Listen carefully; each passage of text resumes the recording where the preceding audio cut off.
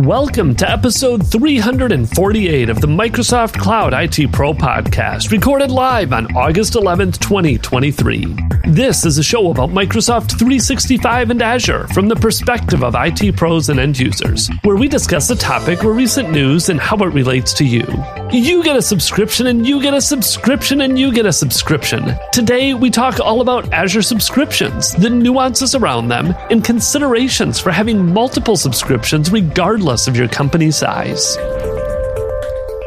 Did you want to mention your HashiCorp news that you posted out there? I saw that link. Yeah. This was interesting-ish. I spend a little bit of my life thinking about how we interact with our customers with open source tooling, right? Like I've got Easy Copy and SDKs and all these things, and we certainly want to encourage customer contributions.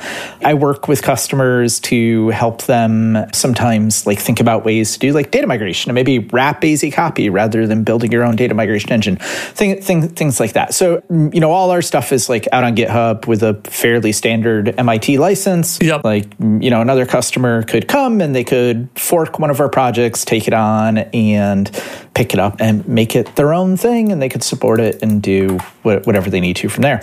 So HashiCorp, so they're the purveyors of Terraform. So Terraform has traditionally been an open source project, and it's been, I believe it was licensed under an MIT license previously. But regardless of that, they've been in a position where they publish things like the core of the Terraform engine out to GitHub, and anybody can come and clone or fork that project and do what they need to do with it. So that could be a customer, it could be an ISV, it could be a partner, could frankly be a competitor. And then HashiCorp, like many other companies that publishes open source tooling, they have an enterprise entity as well. And that entity is out there to make money and keep the rest of the business going. So HashiCorp made the decision this week, yesterday, today is Friday, August 10th, 2023. As of August 10th, 2023, they are going to a BSL or a BUSL, but it's a business source license. So it's an alternative license that puts some restrictions in place, particularly in the areas of what competitors can do with that code and where they might need to acquire a commercial license from HashiCorp. But if you're like a big open source purist, I can't say I'm like exactly evangelical about it, but for all the FAQs and everything that HashiCorp put out and blog posts and things like that, like this effectively makes them not open source in like the true, evangelical kind of sense of things. I don't think there's a major impact to customers. There should not be a major impact to customers. Like everything stays up on GitHub. You still have access to SDKs, APIs. Where it starts to get interesting is in how those restrictive covenants potentially impact others from working with HashiCorp. So now it becomes really a HashiCorp decision for who they choose to really dive in and work with and grant additional licensing to beyond their BSL licensing. So if you think about being a hyperscaler, right? You're Microsoft with Azure, your AWS, Amazon with AWS, your Google with GCP, all those kinds of things. There are pretty decent hooks in Terraform. And we've talked about this a little bit in the past for like working with these hyperscalers and having kind of ready to go providers in Terraform for all the major clouds, all the major resources, things like that. So technically, at this point, per that BSL, depending on how like HashiCorp kind of chooses to look at it, like if they didn't already have a relationship with Microsoft and Amazon and others, that could be kind of bad. Like they're saying they're going to continue to work with all these companies. Clearly, they made this decision for a reason. Like they must have some competitors who are leaning in like way too hard, and they feel like they're using their IP that had been previously released under that earlier, it wasn't an MIT model, it was an MPL, Mozilla Public License. So under that model that was out there before, it's going to be interesting maybe to see like over the next year, 6 months to a year, like who has to drop out and can't stay in the race because of that. There's been a lot of this lately. Like HashiCorp isn't the only company to do this. I don't know if you follow along with Linux distributions and things that are going on there. Red Hat had kind of a big brouhaha around what they've done with their enterprise licensing and how that formulates and comes back to things like CentOS and what was going to get out into mainline. It's kind of like Oracle did with Java a couple years ago, however long ago that was now, and took all those things down that path. So we shall see where all this stuff goes. I think it's a weird time in open source land. Like if you're an open source purist, as a lot of these entities that have open source components that then they've commercialized maybe a little bit more than support on top of, and they're truly product driven. Like they're trying to peel their products back and own more of that and own more of their future along the way. Yeah, I read this and I couldn't figure out exactly, to your point, this doesn't change a lot. And I've used some of their stuff a little bit, and the one sentence they have in here about halfway down, it's towards the bottom of the article, there's comments and stuff, is that it really impacts, like you said, the vendors who provide competitive services built on their community products and their ability to incorporate future releases, bug fixes, security patches, all of that.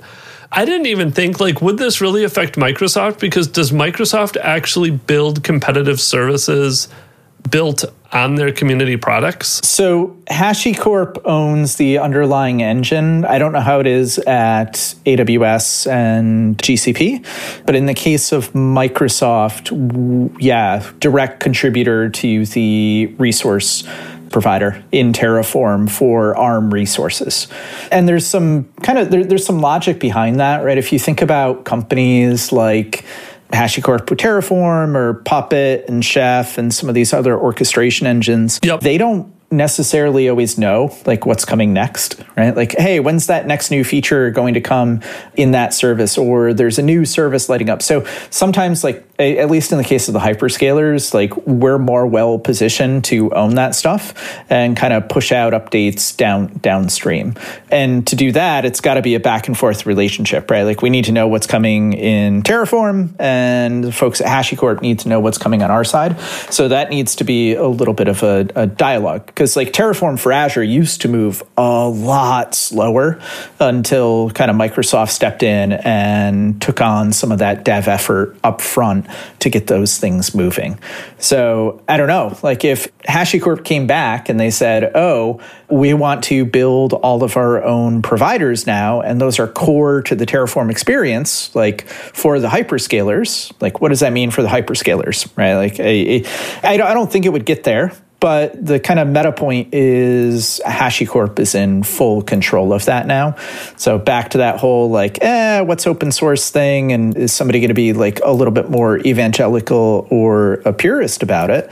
It's a little bit of a different place to be, right? When the enterprise steps back in and takes that on for themselves. Interesting. I thought it was a fun one. And like I said, like no major impact to customers. I don't think, unless you're using a competitor product that somehow runs afoul of this thing. And that's when it becomes interesting in like 6 to 12 months because, you know, as new features come out on the HashiCorp side or in the core of Terraform, like can they keep up with it? Like, I don't know. We shall see. But if you're just a regular customer and you're out there and like, hey, I use Terraform and I deploy it and I use these things, like you're fine. No major impact for you there.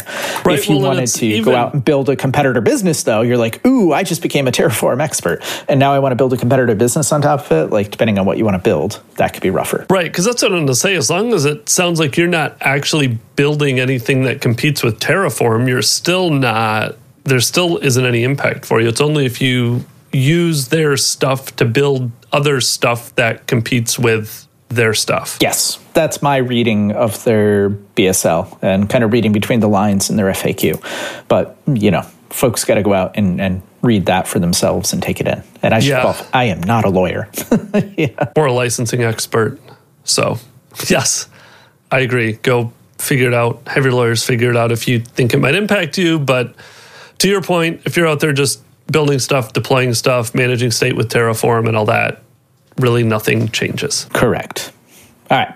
So since we've been talking about Terraform and deploying stuff, you want to talk about deploying stuff? Let's talk about deploying stuff.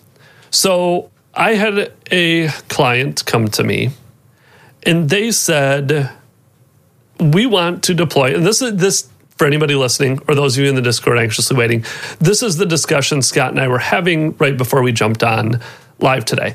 I had a customer come to me and they said, I want to deploy Microsoft Defender for Cloud, but I'm not going to give you access to the subscription.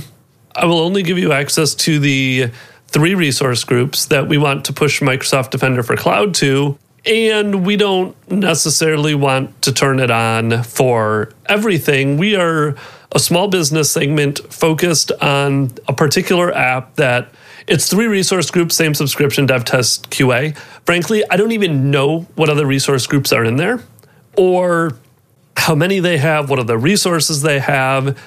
And I was like, okay, let's go turn this on, light it up for the VMs. And I knew I was going to have to go into the subscription. You turn on Microsoft Defender for Cloud at the subscription. I don't know that I ever put 2 and 2 together until I went to try to do this, that you cannot only light this up for a subset of resources, whether they be on a resource by resource basis-ish. There are some exceptions to this, but just a couple. Or even at a resource group level. Like all of the Defender for Cloud is published with pricing of like servers, $15 per server per month for Defender for Cloud Plan 2, so much for Azure SQL, so much for storage accounts, all of this. But you go turn this on at your subscription and you can pick and choose which resources you want on. So you could only turn it on for servers or only turn it on for storage accounts. Yeah, pick which resource types. Which resource types, yes. Good, yes, clarify that. Resource types, only turn it on for SQL. But it will get turned on for all of that particular resource type at the entire subscription level. So in this case, this small business segment, because they just did resource groups in a much larger subscription that realistically could have 300 other resource groups in it, for all I know, cannot leverage Microsoft Defender for Cloud without impacting the other 297 or 506 or whatever number it happens to be, without impacting and conversely paying for that resource type protection across the entire subscription. And I was complaining about that because I wanted to have more granularity in which resources this gets deployed to. I said there are some exceptions. There's a couple of them. Like I noticed storage accounts. You can go into a storage account, go into Defender for Cloud, and essentially say don't inherit the settings from the subscription and just disable Defender for Cloud on the storage account. But that does not hold true for every resource, nor is there any way to do that with like policy or exclusions of a certain resource group. It's like a manual resource by resource toggle that you could probably script it out, but I was annoyed and I was complaining to Scott. I love this as a good lesson in potentially how you approach deploying a new service in the cloud. So it sounds like, and it's kind of an unfortunate situation, but it sounds like that customer that you're working with didn't take step 1, which was go read the pricing docs. Like that is the most important piece of documentation that you could sit down and kind of start to consume and touch. And I don't know that the Defender team has done a great job with kind of disambiguating what is an individual resource constraint within their service, and then what's just the broader Defender for Cloud thing.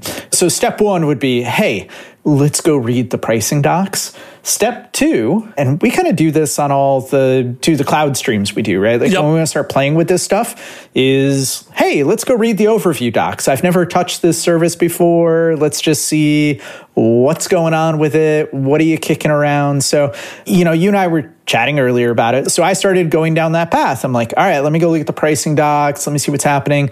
Let me go look at the overview. And if you go look at the overview for Defender, it very quickly points you to a place which says, how do you enable paid plans on your subscriptions? And I absolutely love the way this is done. Is if you go to that link that I just put in Discord, it'll be in the show notes there. That is it has a note, like one of those like purple boxes in the Microsoft Docs.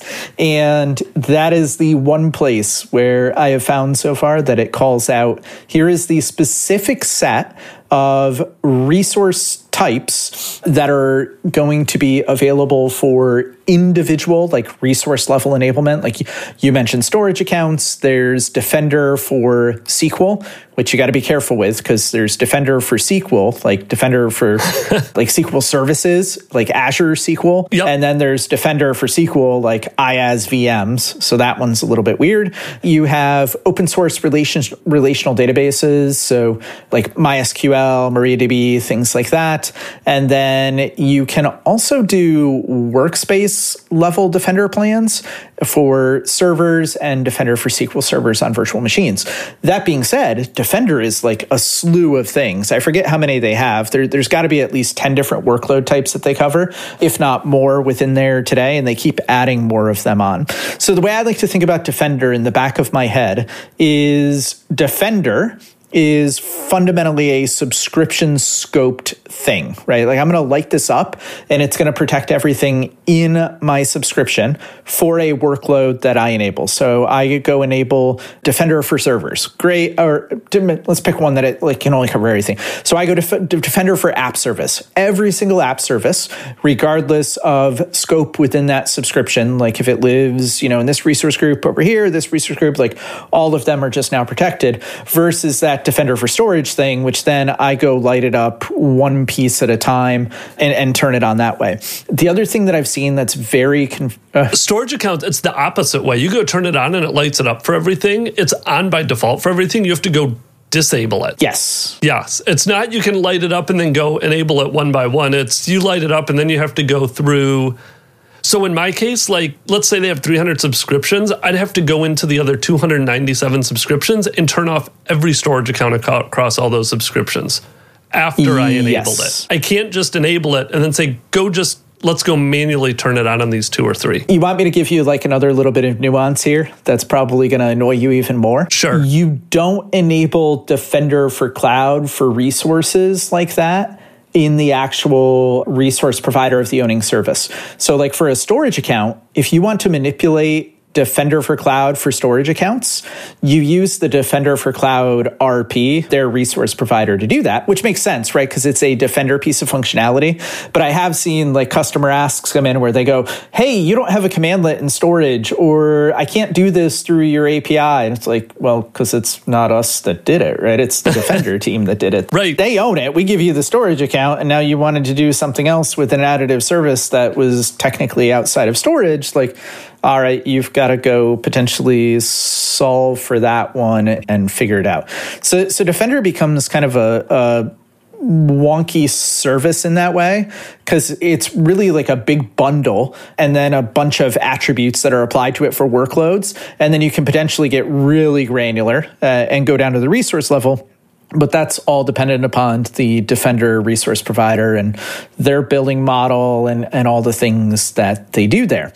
But I think another interesting thing that came out of the conversation we were having was I'm starting to talk to more and more customers where there's this inherent just fear of additional operational complexity around having multiple subscriptions in Azure.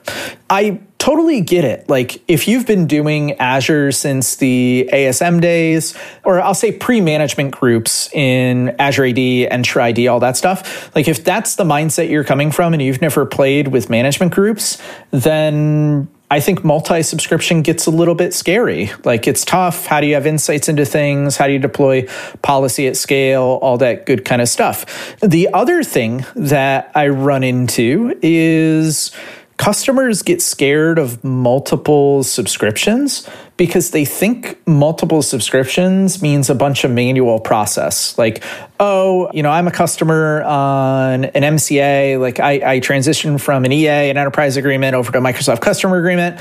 And because I made that transition, now I'm just like, I'm on some kind of different plan.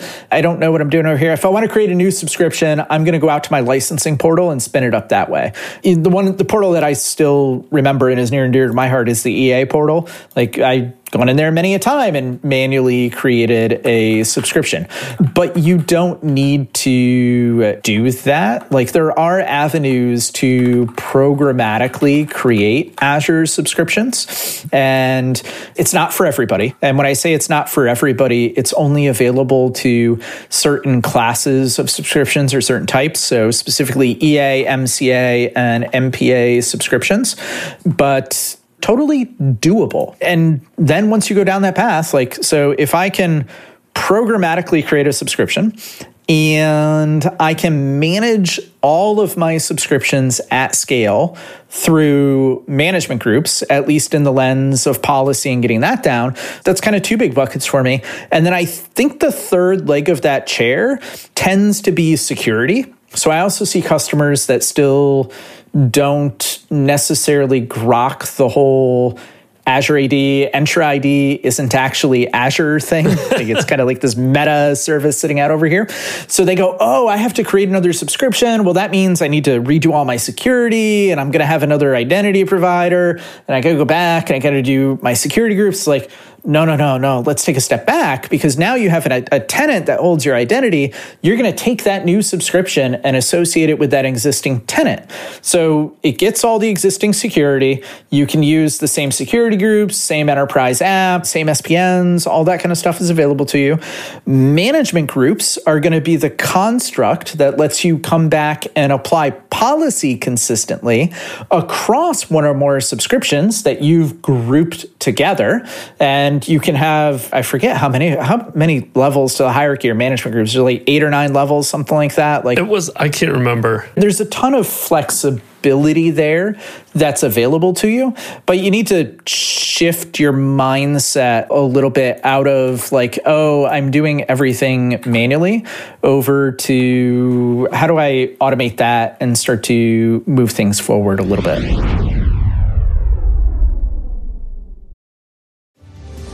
Do you feel overwhelmed by trying to manage your Office 365 environment? Are you facing unexpected issues that disrupt your company's productivity? Intelligent is here to help, much like you take your car to the mechanic that has specialized knowledge on how to best keep your car running.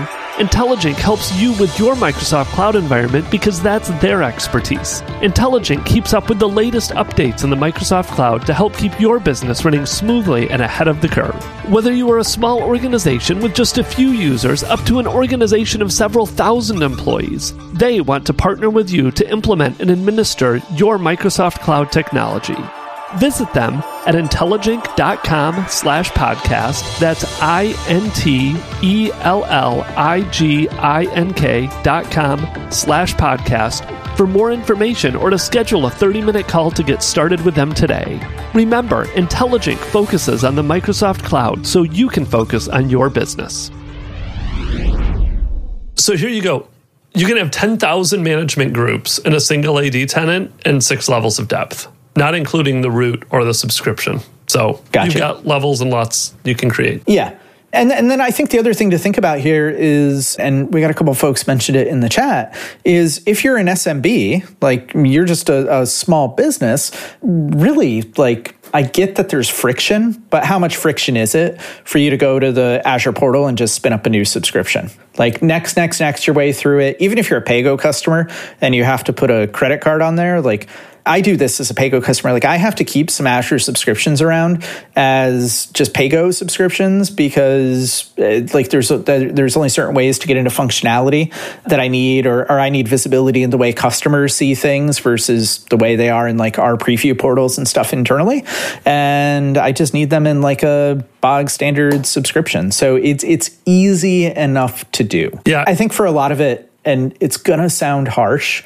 I know it's going to sound harsh, but I don't mean it to be harsh. It's not as hard or as much friction as a lot of folks are thinking about it to be. Like once you sit down and think about it, like it does not take more than 5 minutes to create a new subscription if you just want to next your way through it. It's not like a 3-month project to figure it out and get it going and start living your life that way. Yeah, and even as a CSP, so I do indirect CSP stuff, and I have some clients that buy Azure subscriptions from me, and even from my side, same thing. They need a new subscription. It's like, sure, let me set one up for you. It takes me 30 seconds to go log into the portal, click new subscription. They're good to go. And I agree. Like there was those questions in the Discord chat of like, someone asked typical number of subscriptions in a small business. Some people are saying at least 2. I think like at least to your point and mine, some of it is because of my Azure credits, but I have like 12 Azure subscriptions, and there's me and Sean and I have JP doing it. Like there's 3 or 4 of us, but it allows me to separate stuff out. Like I can go flip on Microsoft Defender for Cloud to see it and make sure I'm only hitting like one of each resource type. So I'm not using a bunch of money to test it. To your point, I think people way under-create the number of subscriptions they realistically should. And I don't know that people put a lot of thought into it. Again, I'm going through this with another client right now where they have 5 or 6 subscriptions. We're going out to 11. We may even spin it out to even more for reasons like this. Like there's a lot of stuff at the subscription level. I think the other barrier I do see people run into with subscriptions, and it's something to think about, is how do you do your networking if you're going to start spanning a bunch of subscriptions? Because you do run into that a VNet, a network cannot span multiple subscriptions, so you end up having to do different things to connect these together.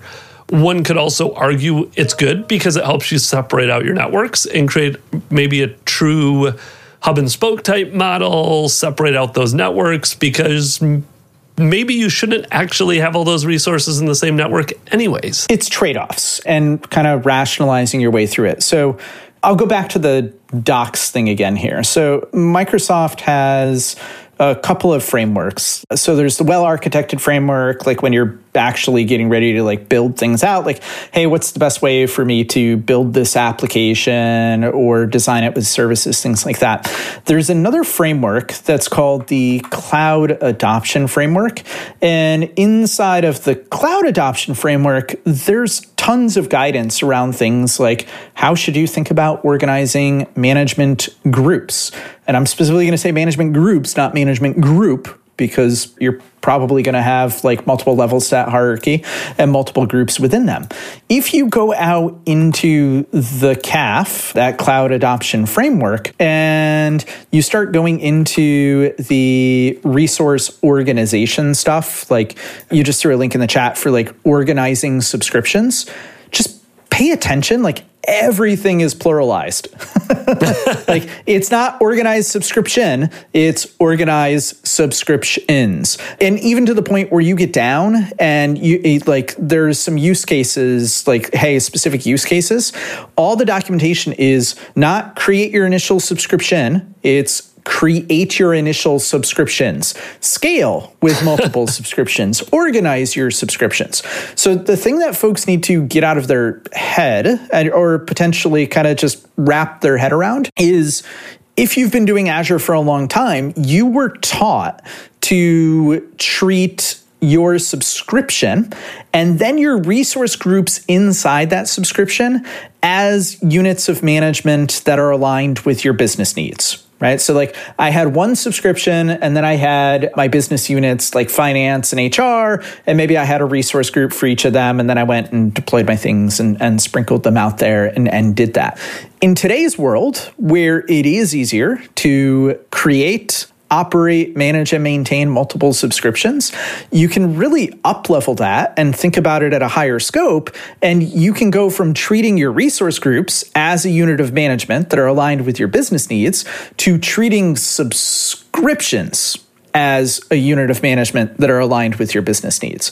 And then once you do that, you're in a totally different place. Like it is a different mindset and a different way to think about it. And I tend to find as long as all your subscriptions are in the same tenant, like you talked about having 12 subscriptions across multiple tenancies and kind of the pain that comes along with that, like I totally get that. That's a pain. But as long as I can do things like AZ login once to my tenant and then have access to all the subscriptions at it, like I really don't care if it's in sub A, sub B, sub C, whatever it happens to be. Subscriptions is subscription. I just want to get down to the underlying resource that's available with it there. I agree 100% that it absolutely was in the early days. And I think this is, to your point, why people are struggling with it. People were doing stuff at the resource group level. It was resource groups for departments, for business units, for applications, for use tagging, use all of that. And I think it's very much transitioned to subscriptions. And if you want to do a SharePoint analogy, it's kind of like the transition we've seen there, where it used to be, let's create a SharePoint site collection and create all the SharePoint sites underneath it. And it has transitioned to now, let's just do site collections for everything. And there's no point in creating subsites. For those of you that are in the Office 365 space and need an analogy to that. You go back to like even the SharePoint analogy. In SharePoint, you never create just a single site collection. No. You are going to end up with multiple ones. And I go back to like that CAF thing. Like if you go into the docs, it just keeps driving you this way. It's saying like, hey, here's recommendations. And they're not even recommendations. Like we're in like patterns and practices. These are things that have been proven out across multiple customers over time. And this is the way like stuff is managed at scale. Like these are like direct learnings from Microsoft having to do itself, their major customers, even their internal services, right? If you think about like, Azure SQL. Azure SQL is an Azure service that is built on top of Azure as well. Azure Storage is a service built, we're all built on top of Azure. And so you have to get into that mental model and that mindset. So like, even if you go to the, hey, create your first subscription guidance in the CAF, it's not create your first subscription, it's create your first 2 subscriptions. Here's how to create your production and your non-prod subscription at the same time. Like, just go ahead and get this done from the start. And then you got to figure out the next friction points. Like, how do you deploy things? How do you move things around? How do you secure them? And there's tons of great prescriptive, like really good, really prescriptive guidance out there for that with things like landing zones. You mentioned network topologies. Like, hey, there's a ton of guidance out there for thinking about like, do I do hub and spoke? Do I need connectivity back to my WAN? Do I do virtual WAN? How do I think about IP addressing across multiple subscriptions, multiple VNets, multiple subnets, all those kinds of things? How do I think about security? Like it all just starts to kind of tie back together once you have that initial mental model in your head. Yeah, and Pirate is asking in the chat too, like, do you think it's purely a conceptual thing? And I'm assuming you're meaning like getting over that barrier of having multiple subscriptions and thinking through all those concepts. And I would say 100%, especially from people that have been doing Azure for a long time and been listening to Microsoft talk about it for a long time, is that it's, like you said, it's a step upwards in the architecture. That's, as it's grown, as people have used Azure, as we've learned more, as we've architected more, it is absolutely a step upwards in the architecture and thinking through how you plan this out. And you even look at like some of the Microsoft exam stuff around architecture and going back to hammering home this multiple subscription thing is Microsoft more and more hammers through, and it came through, like Scott said, the landing zones, through the cloud architecture framework, all of that this is one of those things that anybody that's standing up Azure now or looking at moving forward with Azure needs to understand these concepts and really put thought and planning into this ahead of time.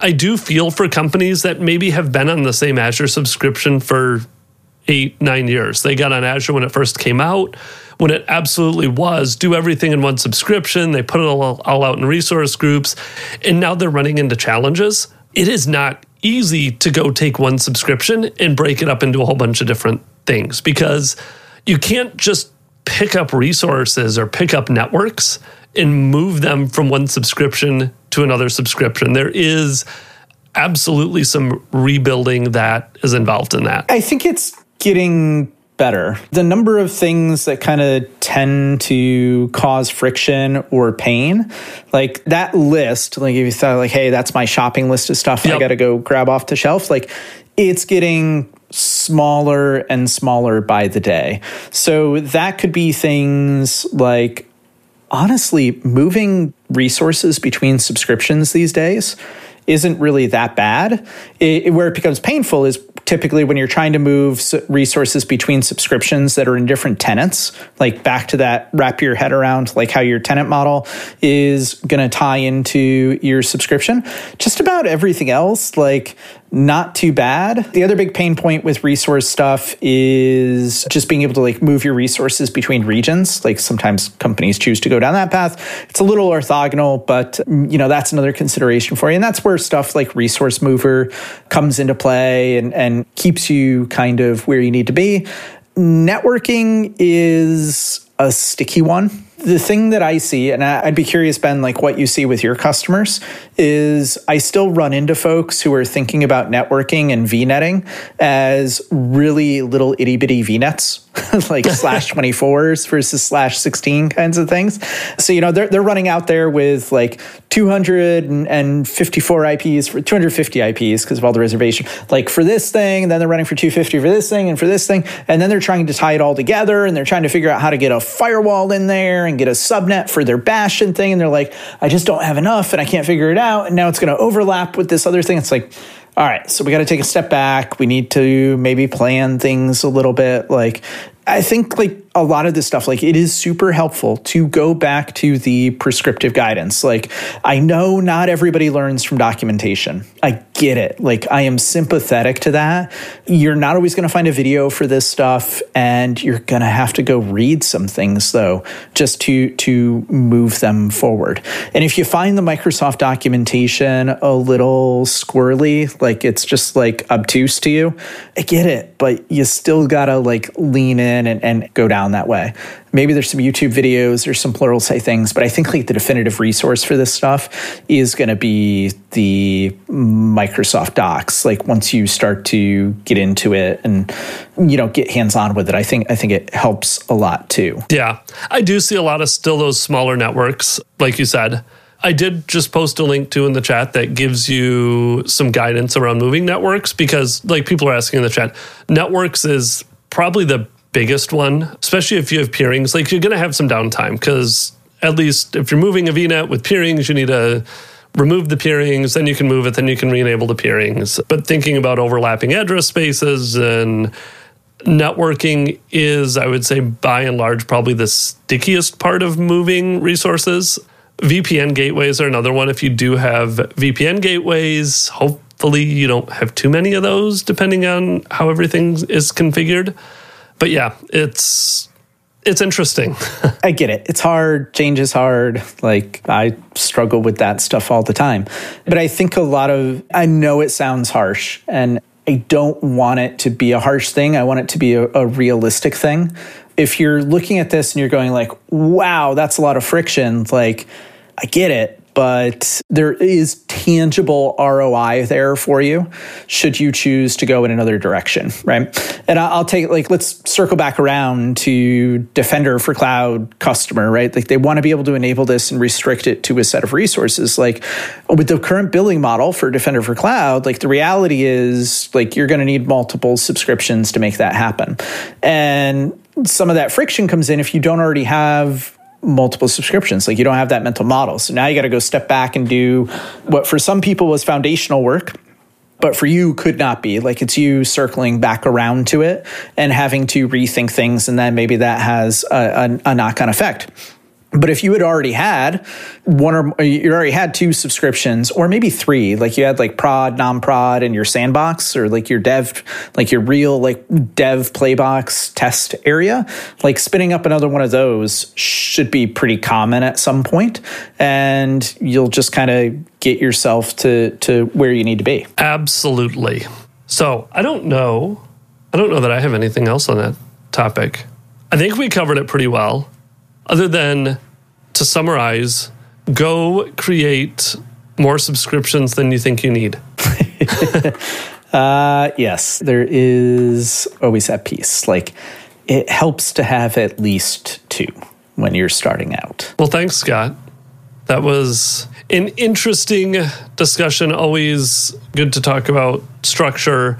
I know we have some videos too out there that I think we talked about management groups a little bit. That was in the To the Cloud membership stuff. I got to get you to post those videos. I need to go we do have a video where we did management groups, created them, kind of talked about some of the nuance of putting that hierarchy together, moving things around in management groups, all that stuff. I got to get my editor to post them. Something to do this weekend. I can go edit that video and get it posted for everybody so they can watch where we were playing around with management groups.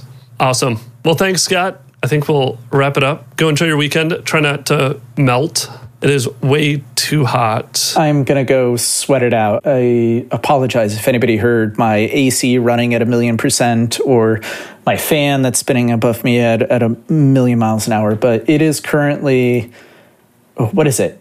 Feels like it's currently 1:13 as the sun just streams in behind me and hits me more. No, go away. Yeah. It's hot outside. Yeah, I'm gonna sit here and have my iced tea and... My kids went out to the pool today and lasted like 45 minutes. They're like, it's too hot out. The pool is like 88 degrees. You said the same thing. It feels like 115 or whatever. And yeah, my dogs go outside and I know it's hot when they don't even want to like play with a ball or do anything. They just go outside, they do whatever they need to do, and they turn right back around and come in. Like, I don't even have to say like, hey, come inside. Like, normally I have to like go out and herd them, and nope, they're all ready for AC. So you know what that means, Scott? You should have ice cream for dinner tonight. We used to do that when it was too hot. When I lived in Michigan. In Florida, it's too hot too often to do that. But every once in a while... I had ice cream for lunch. Oh, that works. I had a pint of Ben & Jerry's for lunch, so I don't know if I should watch my figure going in the wrong direction like that. Well, just get on the treadmill for a little bit now. That's if you eat ice cream while you're on the treadmill, that's okay, right? Absolutely. Like, everything I know about exercise, I learned from Peggy Bundy, right? Like, give me a bonbon and a couch, and I'm all good. Perfect. All right. So now we really will wrap it up. Go enjoy your weekend. Enjoy your ice cream. And we will talk to you next week. All right. Thanks, Ben. If you enjoyed the podcast, go leave us a 5-star rating in iTunes. It helps to get the word out so more IT pros can learn about Office 365 and Azure. If you have any questions you want us to address on the show or feedback about the show, feel free to reach out via our website, Twitter, or Facebook. Thanks again for listening and have a great day.